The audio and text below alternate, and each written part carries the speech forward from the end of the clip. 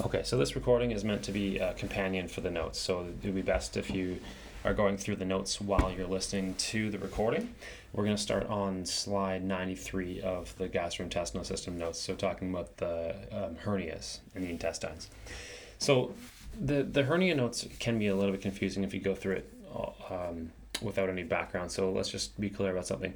A true hernia is the first definition you see on slide 93, where you have, it's usually some kind of opening that already exists, and there's been some weakening of the muscles that surround it, and the opening gets bigger and weaker. So essentially what that can do is it can cause an eventual protrusion of the stuff that's behind that particular opening outward. And so that's the relevance here with the intestines. If you skip to slide 94 really quick, what you see there is an inguinal hernia. And we'll get to what that is shortly, but the relevant part here for the intestines is that if a hernia is big enough, then what's behind it, in this case the small intestine, can bulge outward. Now that will typically happen only in a small number of cases, or at least the bulge being big enough that it's a really substantial issue. But that is the underlying concern here, because if you're looking at that picture on slide 94, and a section of intestine bulges out and loops outward, it can actually become strangulated if it's a severe case. So we'll jump back to slide 93 again for a second. So again, a hernia is that kind of weakening and protrusion through what is usually an already existing opening. So in the abdomen, the two common ones that we'll be talking about would be around the umbilicus, so an umbilical hernia, and in the inguinal region, by the inguinal canal, which is what you saw in that other picture. And that's largely the one we'll discuss in today's lecture. So briefly first on the umbilical hernia, that's going to look like around the belly button, around the umbilicus, like the belly button is bulging outward.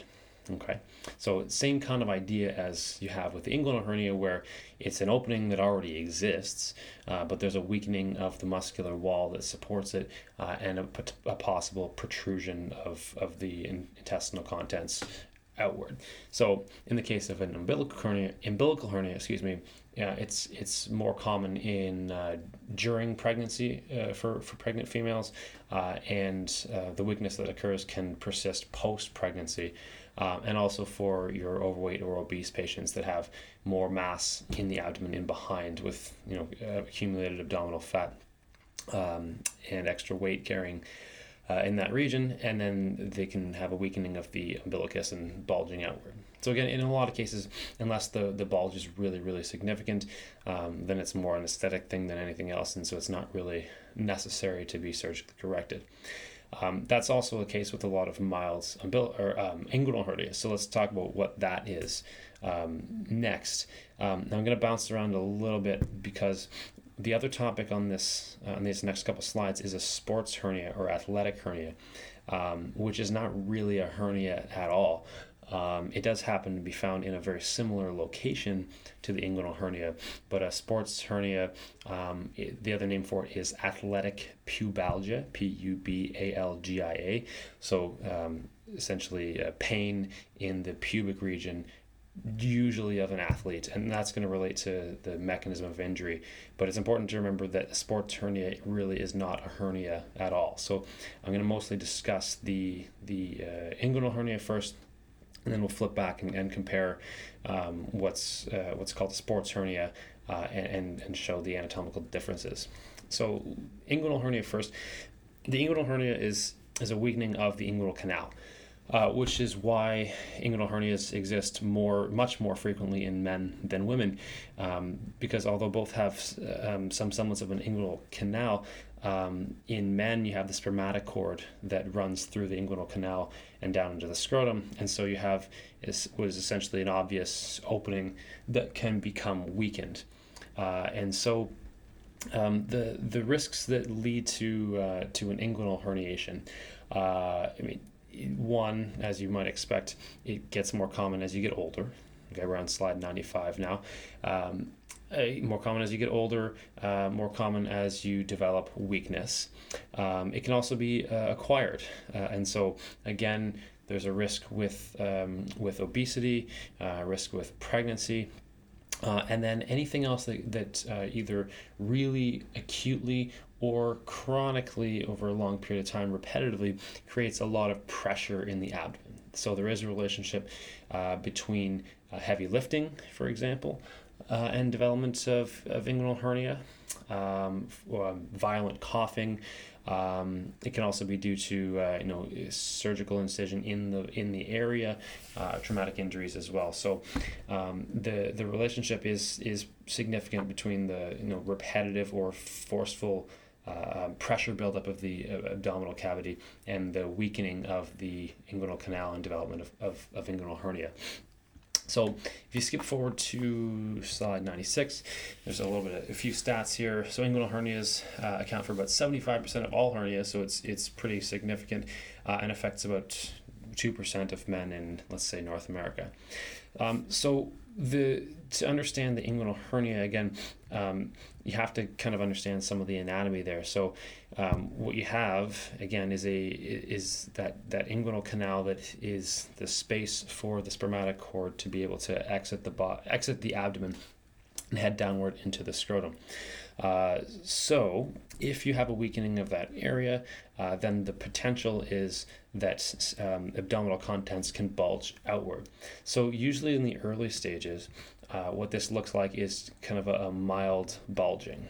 All right, so essentially it can be palpated or it can be observed visually. If you put your finger kind of in the inguinal region and have the person cough, you'll feel a bulging outward into your fingers. Or if you can just look at that region and have them create some pressure, so Valsalva maneuver, build up abdominal pressure, or cough, you'll see this bulging little region in the inguinal. Bulging area in the inguinal region, and that would be indicative of a developing hernia. What you see in that picture, again on slide 94, is a real significant herniation. So that's the risk here as it relates to intestines, is that if there is a real significant herniation, then intestinal contents can bulge outward and literally go outside of the abdomen and potentially become strangulated as they travel out and back in. So in a case like that, of course, that's going to be a surgical correction. We'll talk about that in a couple of minutes of what that entails. But it's usually quite successful. Prior to that, a hernia it may or may not be painful while it's developing, but when there is pain, it's usually in the location where the hernia is, of course, so in the inguinal region, but you have to also know that it can also radiate to other places. So it can radiate further down the groin. In the case of males, it can radiate right down to the testicles. It can radiate into other higher in the abdomen, and into the thigh, or even around towards the back as well. So when we're talking about a true hernia there, an inguinal hernia, really the only way to manage it is surgical correction. So there used to be cases where it was done as a preventive measure, but it's really not recommended anymore. It's only done in cases where it exists and it needs to be repaired, either because it's painful or there's a real significant herniation of abdominal contents outward and might become problematic. So things like that. The minor ones, can usually be tolerated for some time. And there's a few different ways that the surgical correction can be done, but it can either be done open or laparoscopically. It usually involves something to patch up that space, so like a mesh kind of a thing that is attached in there to shore up that tissue, and with adequate rest after the surgery, it's usually quite successful. So let's go back to the first slide about hernia again on 93 and have a brief little detour into sports hernia. Because as RMTs, there's a reasonable likelihood that you're going to see some of this, especially because of where we live, and it's so common in hockey players especially. So let's talk about this, because it is not a hernia, right? Again, it's athletic pubalgia, so pain at the pubic bone. So what it really is, and there's no picture about bony anatomy in the notes because it's supposed to be about hernias, but the pain in this condition is basically right at the pubic bone, right at the pubic ramus. So it's going to be a little more inferior than your location for the true inguinal hernia. It's going to be down a bit farther, but right on the bone. And that's one of the hallmarks of it, is that if you palpate the pubic ramus itself, it's actually going to be tender to the touch.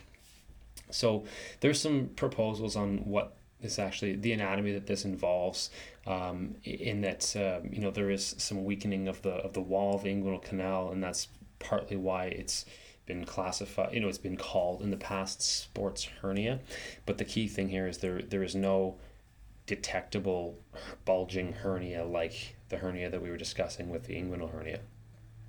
Okay, so sports hernia, what we think it has most to do with is that if you think of the pubic region, and if you think about the pubic symphysis and the pubic bones that flank it on either side, there's muscles attached to both sides of that, superior and inferior. So above it you have the abdominal muscles, and in particular the rectus abdominis muscle, and then you also have insertions from the conjoint tendon, which is internal oblique and transverse abdominis, as well as some elements of the external oblique as well. And underneath it, or sort of lateral and inferior to that, you have some adductor muscles, and in particular the adductor longus. So if you think of the muscles above, again, like rectus abdominis, and the muscle below in adductor longus, they basically create this kind of push-pull relationship, and almost use the pubis as like a fulcrum. And so that kind of leads to the injury mechanism that's most typical for sports hernia. It's typically some combination, either a really acute, forceful one, or commonly is kind of slow, chronic, repetitive overuse kind of injury that usually involves either hyperextension or twisting, and so it happens pretty often when athletes are running or twisting or cutting. And so that makes it particularly common in hockey players. Again, obviously not running, but with the mechanics of a skating stride being kind of lateral and extension, it makes sense. It's also pretty common in soccer players and football players with the running and kicking. But essentially, what we think is happening is that there is a relative discrepancy in the push-pull relationship with those muscles across the pubis, and what gets the finger pointed at it quite frequently is relative weakness of the abdominal muscles. And so essentially, as you get this abnormal pulling from the adductor muscles, you get pain at the origin of the adductor longus, which is just kind of lateral and inferior to the pubic symphysis. So the things that differentiate, again, that and a true inguinal hernia, you can test it, right? So there'd be different aggravating factors, where an inguinal hernia is going to be aggravated by things that build pressure. So coughing, laughing, bending, heavy lifting, things that are going to create pressure and aggravate that bulge. That makes sense for an inguinal hernia.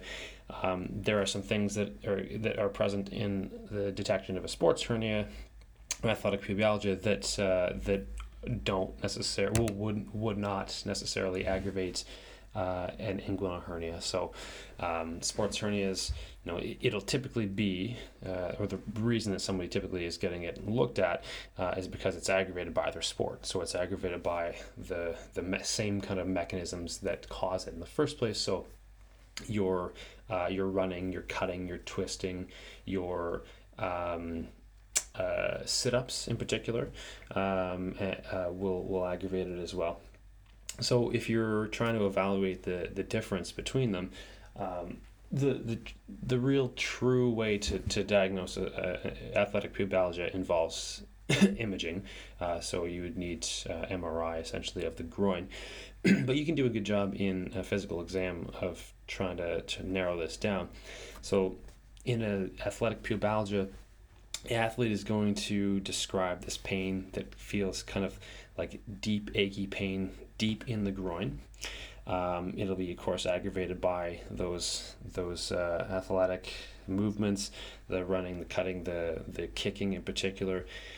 It will be alleviated by rest, which makes sense.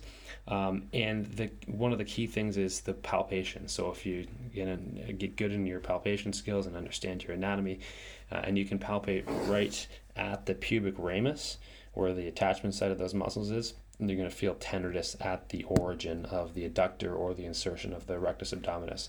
And that's pretty indicative that it might be athletic pubalgia versus a true hernia. Again, no bulging in this case makes it more obvious as well.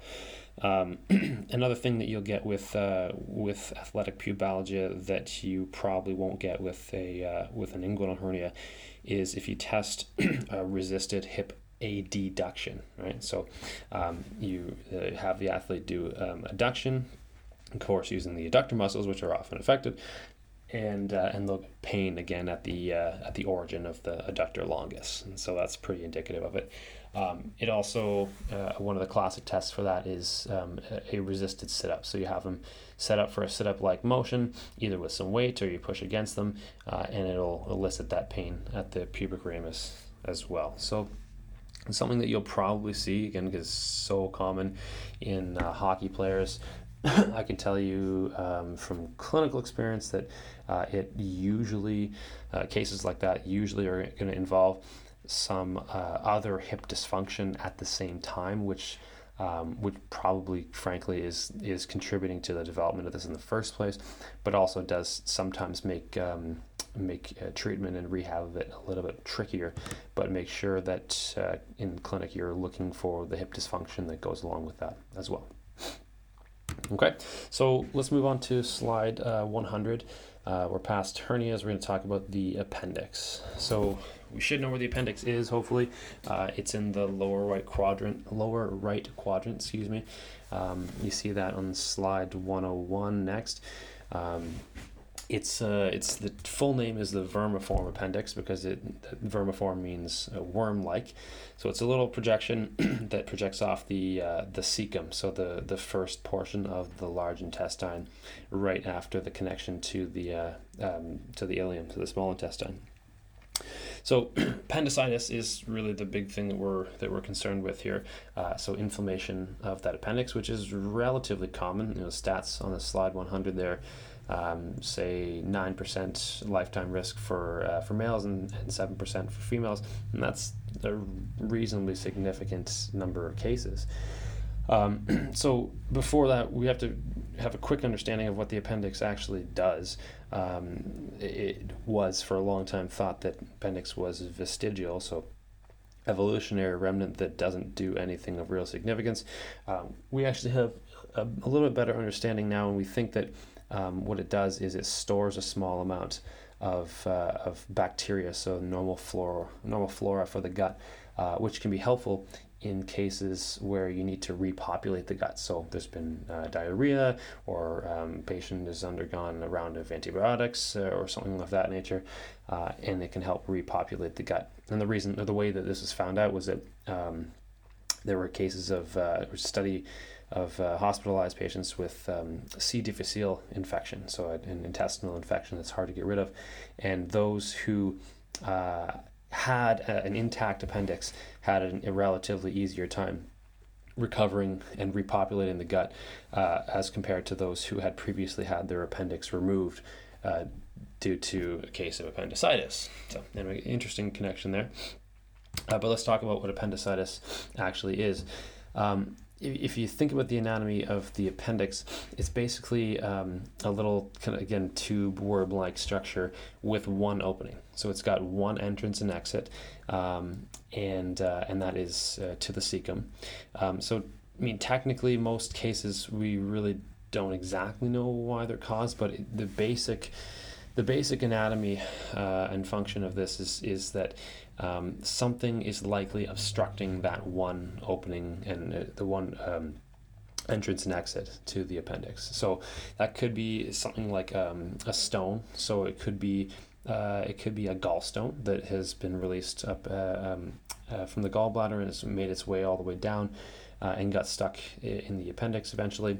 It could be a fecalith, which is poop stone. It's a basically a thickening, hardening of the contents of the stool that has gotten stuck in that opening. It could also, in theory, be small hard things that are in the food that haven't been digested, like seeds or things like that.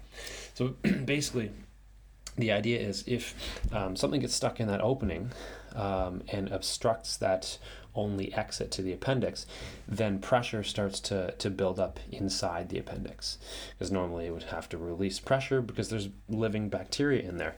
And so if you obstruct the only exit to the appendix and there is now inflammation there, then the subsequent inflammation and the presence of the bacteria that are always living there doing their thing is going to start building up pressure inside the appendix without the ability to release it. So that the problem there is, of course, initially going to be pain, and that makes sense in the context of what a case of this normally looks like, and we'll talk about that in a second. And the major complication that can arise is that, because you have this blockage, because you have some inflammation and a buildup of pressure with nowhere for it to go, it starts stretching the appendix, which is, again, what initially leads to the pain. But the problem is that if you continue to stretch the appendix without any release valve, then you eventually will compress the walls of the appendix due to that distension. And when that happens, you're not only stretching the walls of the appendix, but you're compressing the blood vessels that feed that living tissue of the appendix itself. And so effectively what you now have is an ischemic situation. So you're compressing the blood vessels to supply that tissue. You cause ischemia. If that pressure is not released, then we all know what is coming next. And if you have prolonged ischemia, then you can eventually lead to necrosis. And that's obviously a problem, because if you cause necrosis of the wall of the appendix, then it can, of course, burst. And that's a big, big problem, because if we think about the anatomy of where the appendix is and what's outside of it, well, what's outside of it is abdominal cavity and peritoneal membrane, which is supposed to be sterile. And so if you have an appendix that ruptures, you're going to release the contents of it into the surrounding area, which means you're going to have chemical irritation of the peritoneum, so chemical peritonitis. Plus, if you remember, we said there's bacteria in there, and so you're now releasing bacteria into the peritoneum, which is supposed to be sterile. And that's a nasty situation to have, because that bacteria can run rampant and spread wildly and quickly. And actually about 50% of cases of bacterial peritonitis can be fatal. So it's definitely something that you want to avoid. So appendicitis, you want to manage it, and the fix is surgical. You remove an inflamed appendix before it bursts, because if it does, again, it can be a really nasty situation. So let's go back to slide 103 and look at what that presentation typically is. You're probably already familiar with, again, the classic, pain location. It's in the right lower quadrant. Technically, cases of appendicitis actually start periumbilical, sometimes even epigastric, so where you would feel stomach pain, but most often periumbilical, so around the umbilicus. And then it'll migrate and stay down in the right lower quadrant. So specifically at what's called McBurney's point, which is if you find the ASIS and go about 1.5 inches or 2 inches superomedial, so up and medial, that's where McBurney's point is, and that's directly overlying where the appendix usually is. And so the pain will sit right there. Combined with because it's inflammatory condition and there's bacteria involved, the patient is likely to also experience nausea, vomiting, and a low-grade fever as well.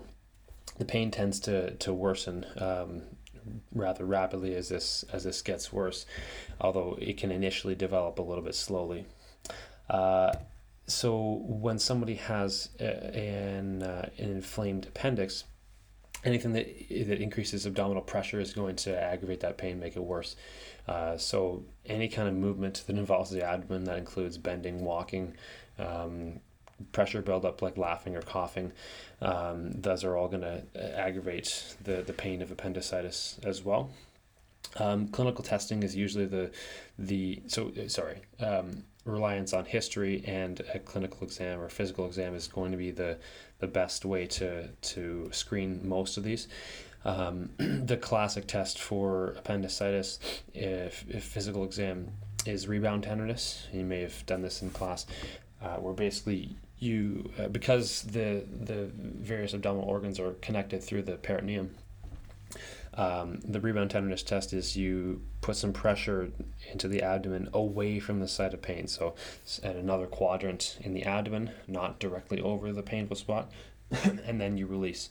And as you release, the pain will be reproduced in that right lower quadrant. That will be a positive test and be highly suspicious of appendicitis. So that's the kind of classic test that most people do.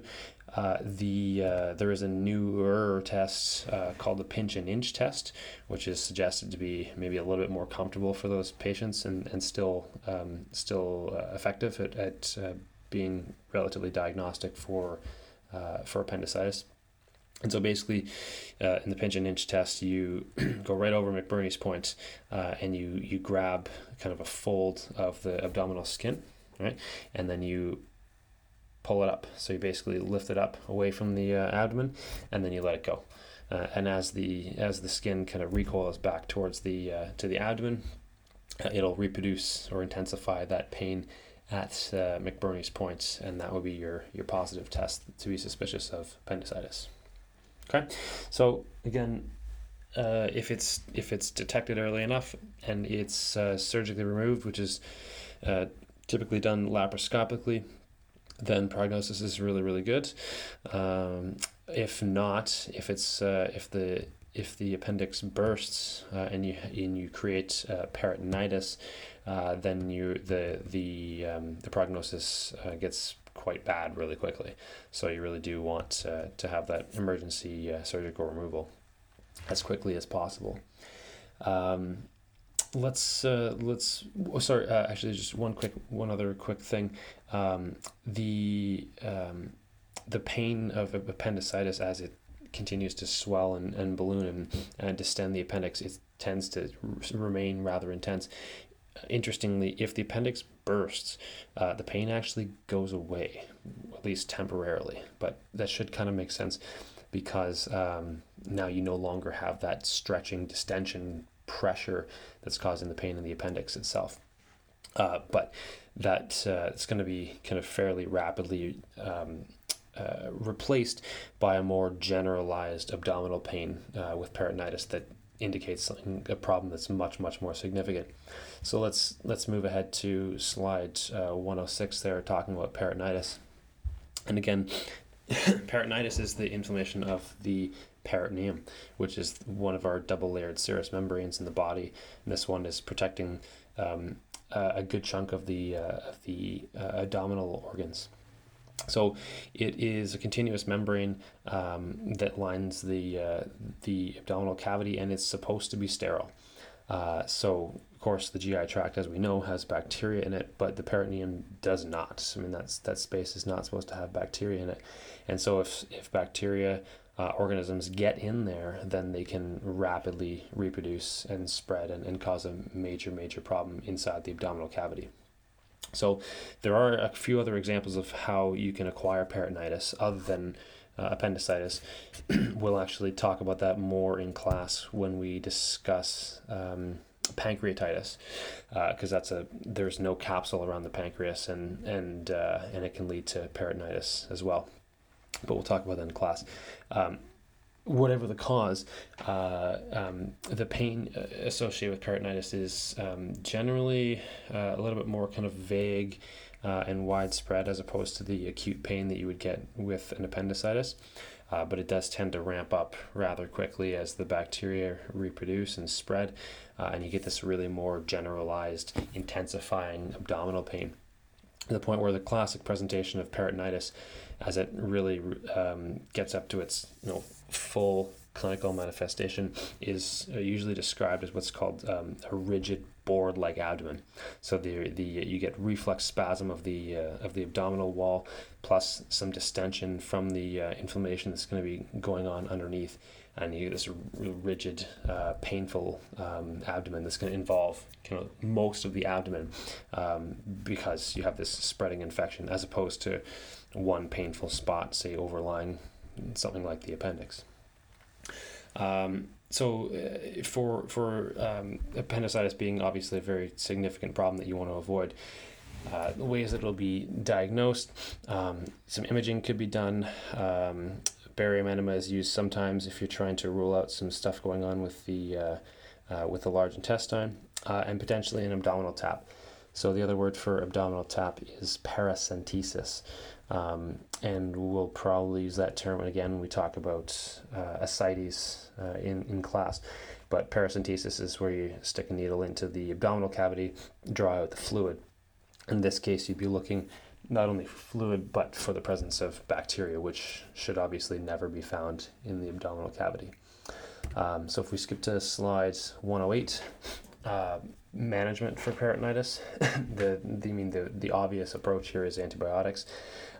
So it's going to be aggressive antibiotic treatment, probably IV, and also to be combined with actual debridement and drainage of the abdomen surgically. So going in and cleaning up the debris, cleaning up the bacteria, and getting as much out of there as possible while you're concurrently aggressively treating it with antibiotics, because again, the prognosis for these cases is not good.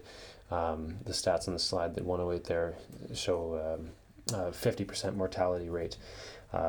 Obviously more dangerous in those individuals who have a more weakened immune system, like older patients. But those are not good numbers. That's a real big problem. So that obviously you want to avoid that, and of course part of the way of avoiding that is to, in the case of appendicitis, surgically remove that inflamed appendix before it has the possibility of bursting. Okay, so again, we'll touch on that briefly again when we talk about the pancreas later on. Moving on next to slide 109, in the rectum we have a couple more topics here. First one is fairly straightforward, rectal fissure. That's basically a tear. So you have a tear or an ulceration along the lining of the anus. It's usually due to pressure and trauma. So one of the couple most common ways that you can cause this, one is childbirth, and the other is bad constipation. So either one really acute traumatic event, or someone who is prone to recurrent constipation that is always straining hard to pass hard stools that can cause tearing of the walls of the anus as it passes through.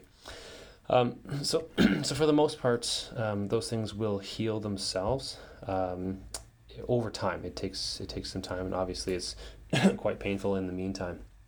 But for management of those, it's basically symptomatic management, and that includes things like a sitz bath, which is something that, for a shallow bath for cleaning the perineum, something that's used postpartum as well.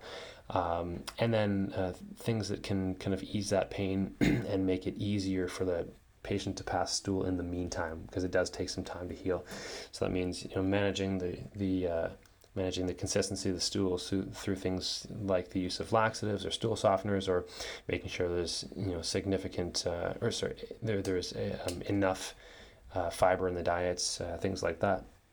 Also, you can use emollient suppository, so something that's going to help moisten and to some degree lubricate the anus and rectum, so to allow a little more ease during the time that it's healing. If we jump to the next slide, 111, Last little possibility here that can go along with fissures, but is also associated with infection in and around the anus, so either from the glands or present with a hemorrhoid, which is our next topic, are fistulas and abscesses. And so we know what a fistula is. We had a pretty colorful discussion about that in class last week. But if you Google, because it's not in the notes, if you Google a picture of a rectal fistula, you'll see exactly what the anatomy of this looks like. But basically, in this case, with a fistula, you have a tunnel or a passageway connecting the rectum, so from the inside to the outside, but not at the anus. So it basically kind of flanks the opening of the anus. So it basically means you have a small hole on the outside that's going to be connected through this fistula tunnel to part of the rectum on the inside. So it's an inflammatory thing that occurs that erodes tissue and basically builds or creates this new passageway, as you would expect from any fistula. So that's basically a surgical correction at the discretion of the doc. They may or may not be corrected. It depends on the cause. It depends on whether it's likely to heal or not. But they can certainly be closed up surgically.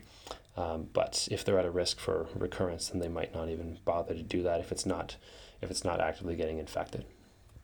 And the last topic, I believe, for today is hemorrhoids. So hemorrhoids are essentially prominent superficial veins that have weakened and are bulging. So kind of similar to when we discussed varicose veins in the extremities, so bulging, dilated veins, or when we discussed briefly esophageal varices, which we'll do again this coming week.